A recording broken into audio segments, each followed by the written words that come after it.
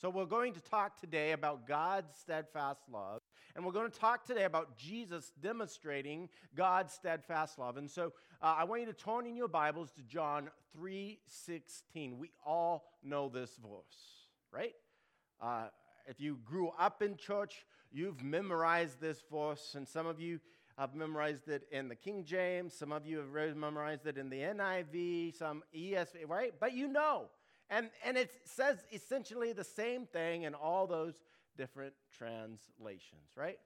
Let's actually read this together as a church. For God so loved the world that he gave his only Son, that whoever believes in him should not perish, but have eternal life. God's love. God's steadfast love. There it is on brown and white. His love for us. Think about that. And what's the key? Belief. Believe. Believe in what God has done. In his birth, in his death, and in his resurrection. Christians. Christmas is the perfect time of year to remember the culmination of God's love in Jesus' birth, his death, and in the resurrection. Yet walking in the reality of this love is difficult for us at any time. And I think it's difficult for us in the holiday times as well. We all have so much competing for our attention, right? There's a lot competing for our attention, whether it be friends, family, right? Work, having this joyful Christmas spirit, right? So many thoughts swirling in our heads, and yet meditating on Scripture is a great way to walk in the love that God has demonstrated to us in Jesus. Being in the Word. Not just reading the Word for reading the Word's sake, but reading the Word to connect and to touch base with your Heavenly Father.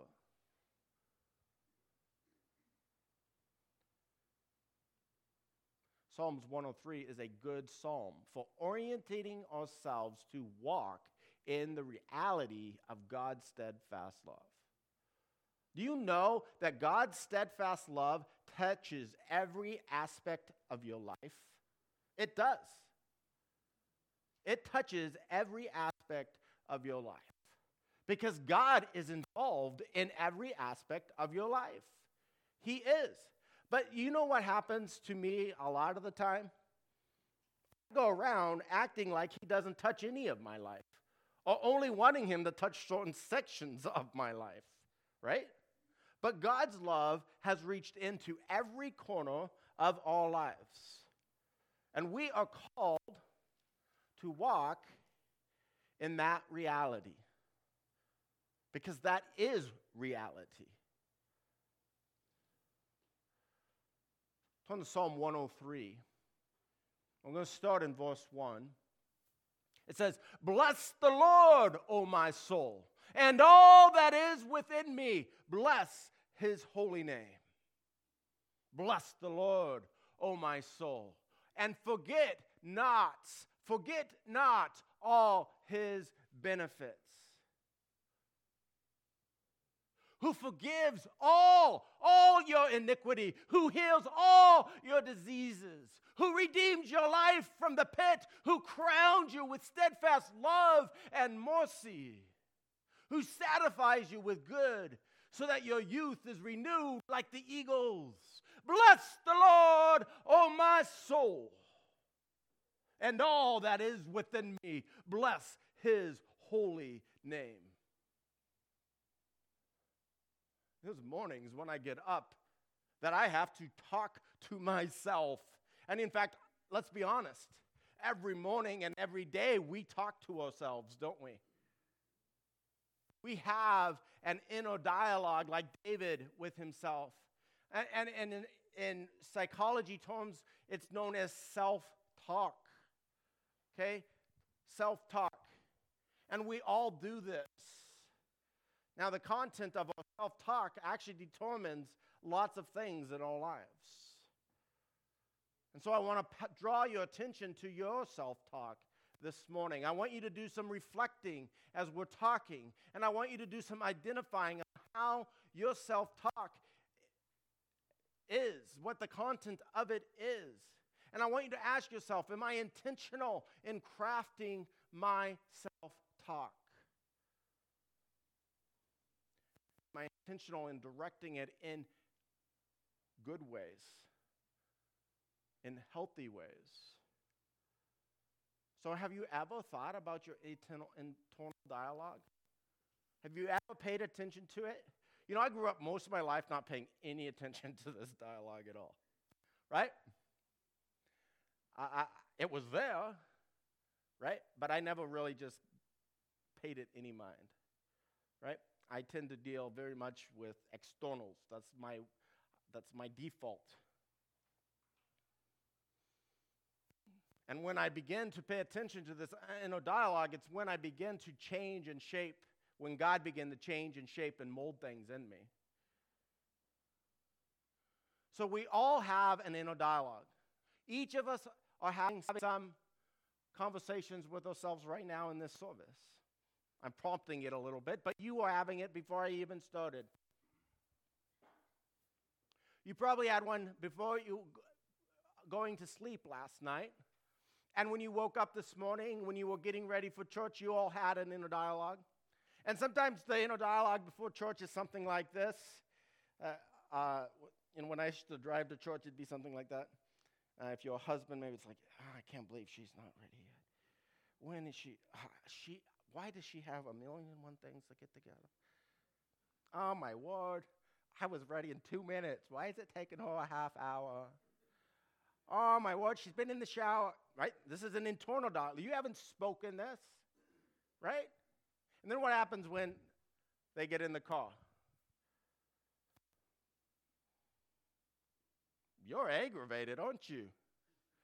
And you're doing everything to bite your tongue off because you don't want to say all the things that you've been conversing with yourself about, right? Yes, I know, because I've been there. And my wife will testify that I say things, especially about being late, that are not good, that don't bring cohesiveness to coming into church on Sunday morning as a unified family, right? Been there? Done that. Got that t-shirt, wanna born it, okay? Some of us pay very close or very little attention to it. We're unaware. We're not paying attention. We're having them, but we're not paying attention to them, right? Some of us, and this is where we should be for the most of us, but we're aware of it and we're intentionally crafting it. We intentionally shape it. We take it captive and we direct it to edify. We direct it to bring grace into our lives and then therefore grace into the lives of those around us. And then some of us obsess over it. We freak out about it. We take these thoughts and we assign them power that they do not have. They're just thoughts, right? And then we get consumed by it. And where should we be? Not being consumed, not ignoring, but we should be intentionally crafting these thoughts to bring glory and honor to God, to engage in the reality of God's love, touching my life in my present, in my past, and in my future. Now, we all exist in these categories at some points or another. But in which of these categories do you find yourself the majority of the time? I want you to identify that, because this is going to be a growth point for you If you find yourself paying very little attention, then I would encourage you to pay attention and start crafting. If you find yourself paying attention and crafting, then keep up the good work. And maybe just be a little bit more intentional. If you find yourself obsessing and giving these thoughts power that they do not deserve, then be more intentional in crafting these thoughts to bring glory to God. To walk in His steadfast love. This is an exercise for all of us. It's a discipline, and it's a spiritual discipline. And it's very scriptural. Bless the Lord, he says, oh my soul. He's talking to himself. Or he says in another place, why are you distressed, my soul? Right? Remember God. Forget not his benefits. So in the book, Healing Grace for Hurting People, Wright and Rinsky write, we all carry on conversations with ourselves daily. We call it self-talk. But are you aware of the importance and the impact of self-talk? And we're going to unpack that a little bit today, the importance of being intentional in your self-talk. Self-talk initiates and intensifies our emotions. Self-talk initiates and intensifies our emotions. You wake up in the morning. Maybe you already have a funk going on, right? You're told to go back to bed, right? Sometimes. But then your self-talk is going to intensify those emotions, or it's going to diffuse them. Does that make sense? And it's hard. I'm not saying it's easy, but it's hard. But it is something that God has given us. Self-talk directs the way in which we behave toward others. Self-talk determines what we say to others. So quite a while ago, I was a merchant marine. I worked in the engine department on a ship. One of my jobs was to chip paint and rust and repaint. Now, the paint locker was the bosun's locker, and the bosun is not my boss. I work in the engine department. The bosun is the boss of the deck department. And the bosun's locker, the paint locker, he was fastidious in keeping it clean. And I didn't blame him for that, but I would commonly get blamed for the mess in the bosun's locker. Yeah. Nobody likes to get blamed for something they didn't do, right? Now, I'm not justifying my actions, but I'm going to illustrate to you self-talk.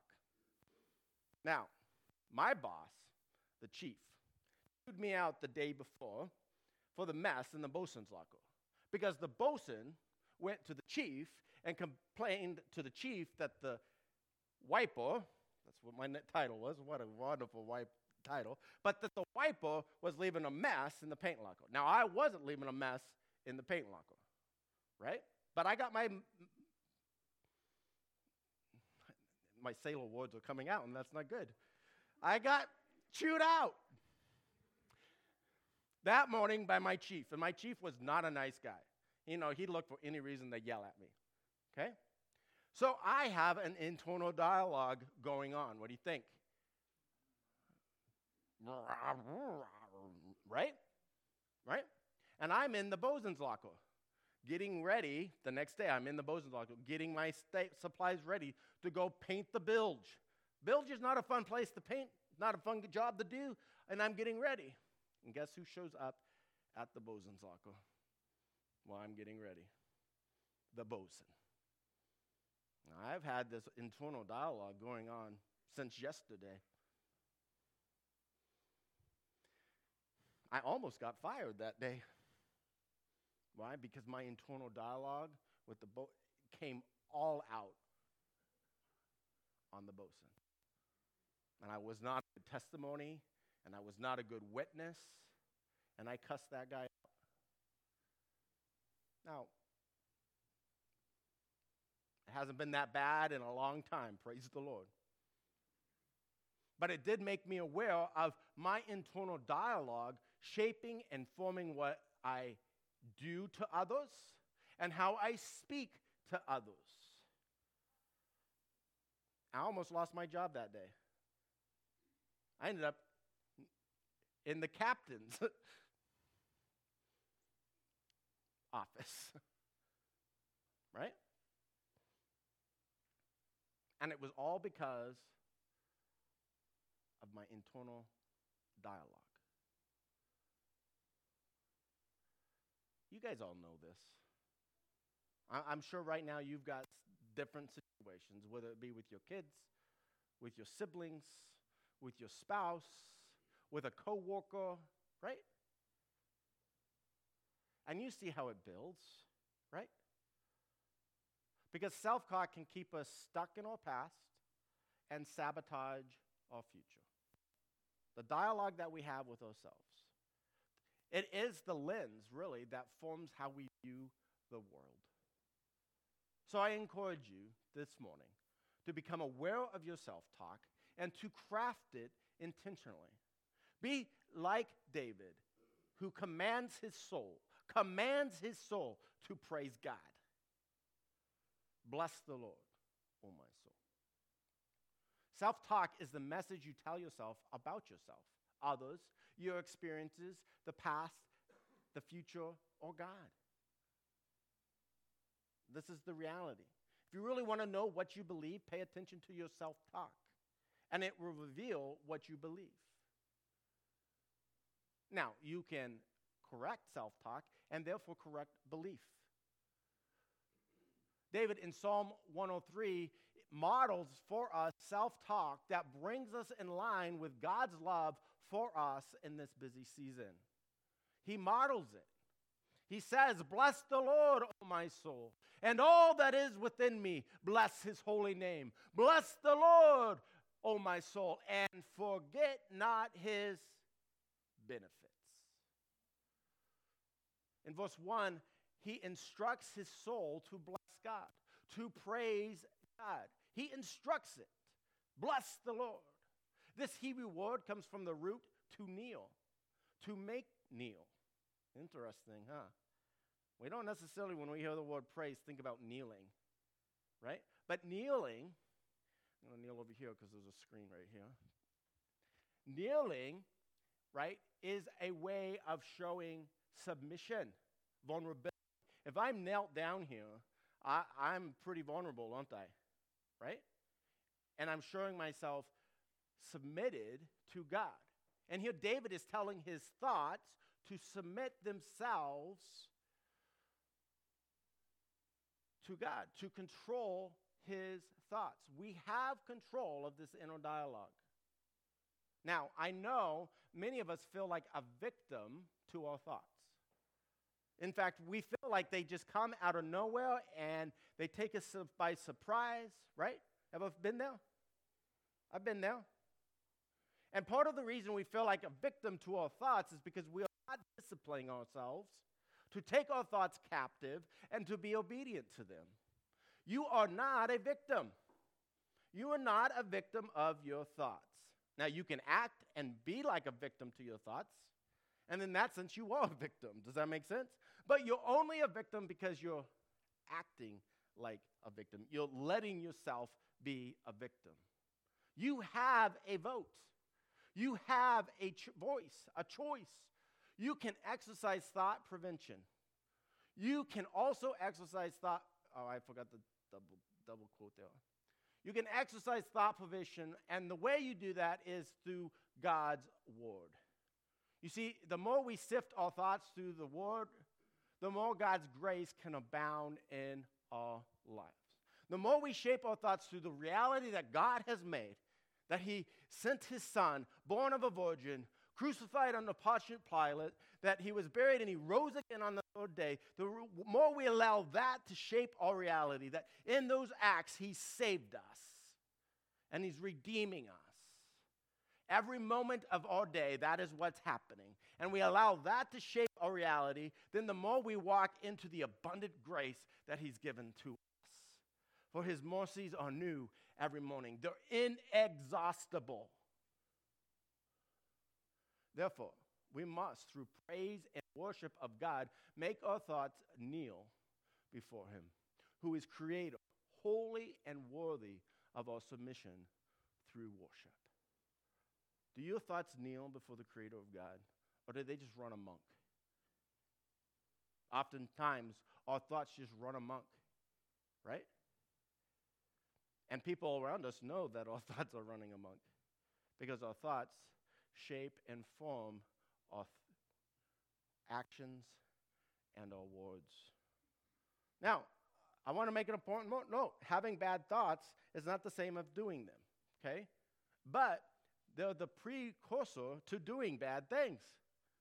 So we must be active in controlling and taking our thoughts into the obedience of Christ. And this is a spiritual discipline.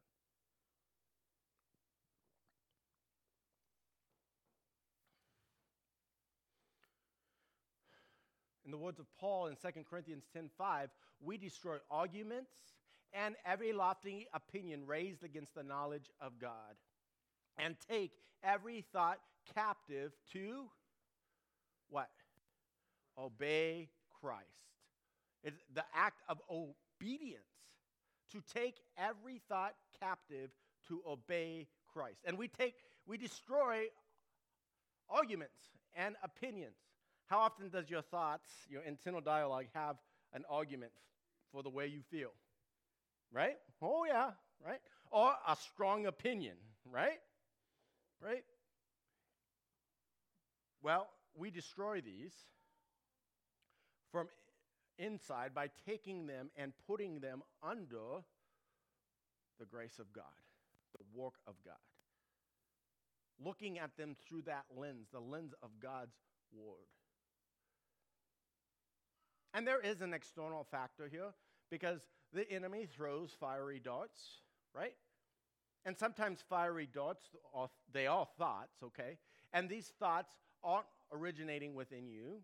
Sometimes they're originating with the enemy. Does the tactic change? No, we still take it captive. So it doesn't really matter where the thought originates, right? It all has to be subjected, right, to God, to Christ. Kneel. Your thoughts need to kneel before the throne of grace. They need to be in submission to God. And we need to be aware of those thoughts and craft those thoughts, direct those thoughts to glorify God. In verse 2, he instructs his soul to forget not God's benefits. In other words, remember. Remember a calling back of what God has done, what God is doing, and what God will do, right? Christmas is an excellent season to remember. And yet, we need to remember God's benefits every season, right?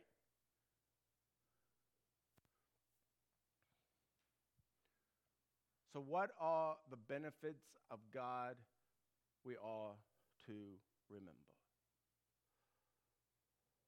The benefits of God are innumerable, right? Count his blessings, name them one by one, right? And there are so many, you can't really number them.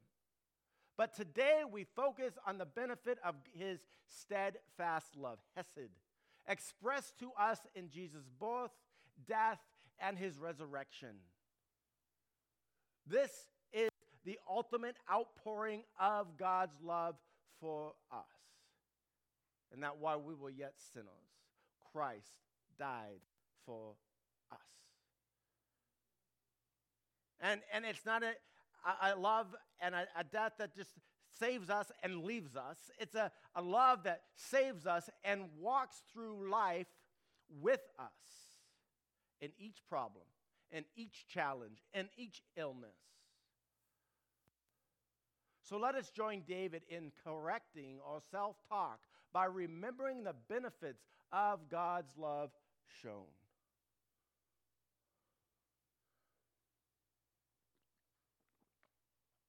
God shows his steadfast love by forgiving all our iniquity. I love that word, all. He doesn't just forgive the bad ones or the worst ones. He doesn't just forgive the ones that are mistakes. He forgives the willful as well. He forgives all our iniquity. He shows his steadfast love by healing all our diseases. He shows his steadfast love by redeeming our life from eternal death in hell, redeeming our life from the abyss or the pit, it says in the Hebrew.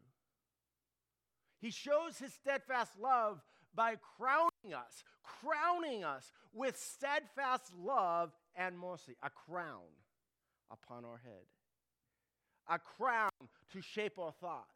It's on our head, right, where our thoughts partake, and it's a crown of steadfast love.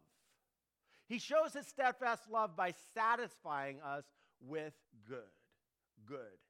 Oh, we struggle with this so much because what we define as good isn't really good. It's selfish.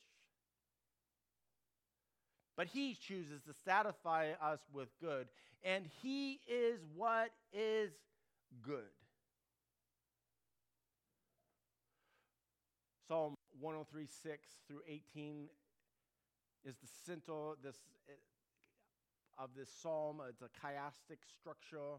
And it says, Yahweh works righteousness and justice for all who are oppressed. He made known his ways to Moses, his acts to the people of Israel. Yahweh is merciful and gracious, slow to anger, abounding in steadfast love.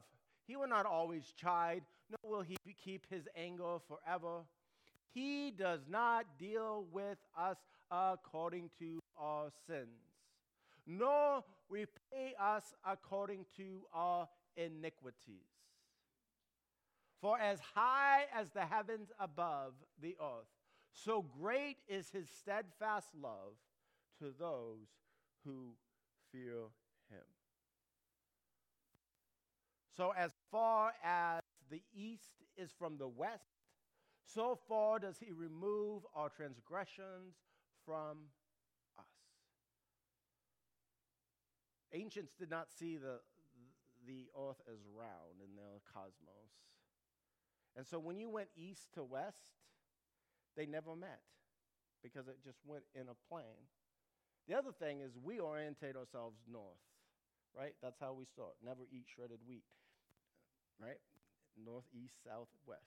In the ancient times, they orientated east first. Interesting, huh?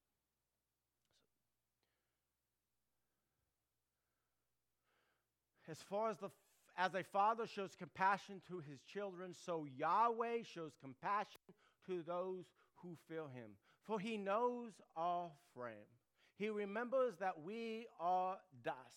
As for man, his days are like the grass. He flourishes like a flower of the field. For the wind passes over it, and it is gone. Its place is no more. We are creatures. But the steadfast love of the Yahweh is from everlasting to everlasting on those who fear him, and his righteousness to children's children, to those who keep his covenant and remember to do his commandments. Verse 6 through 18 from a chiasm where David shows God's steadfast love by his actions through history. He reveals himself to Moses, right? He saves the people out of the land of Egypt, right? He sends his only son to be born of a virgin, to suffer under Pontius Pilate, to die the death, so that we might live. He shows his love by his actions through history to forgive our sins.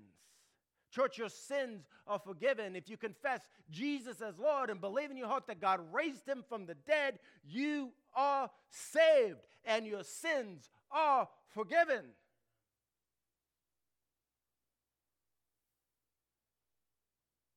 He's removed our sin from us, though we are creatures. Dust, fading flowers. Oh, so often we are so full of self-importance, aren't we? So entitled, and yet we aren't that. That's a deceit.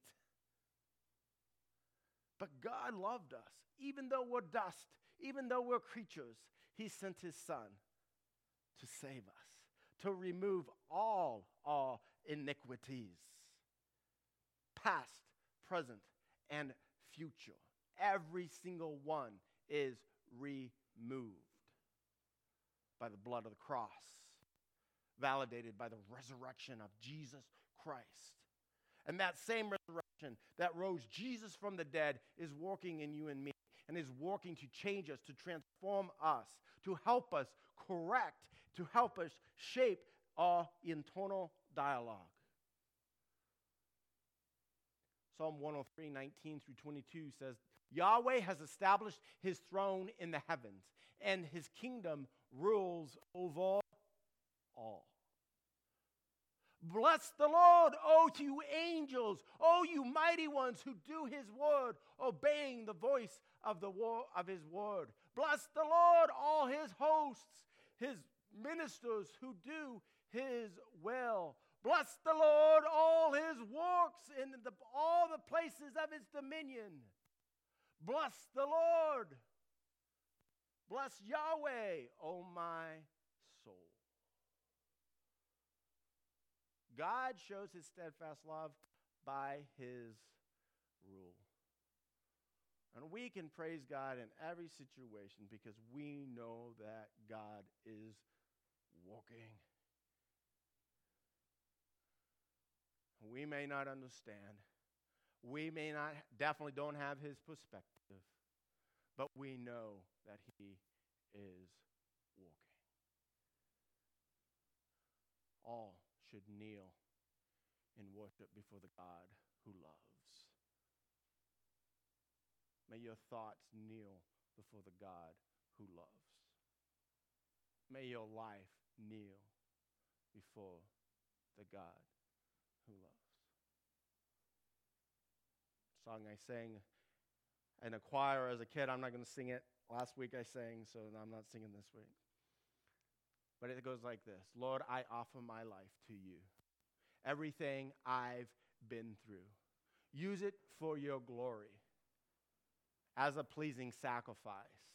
Lord, I offer you my life.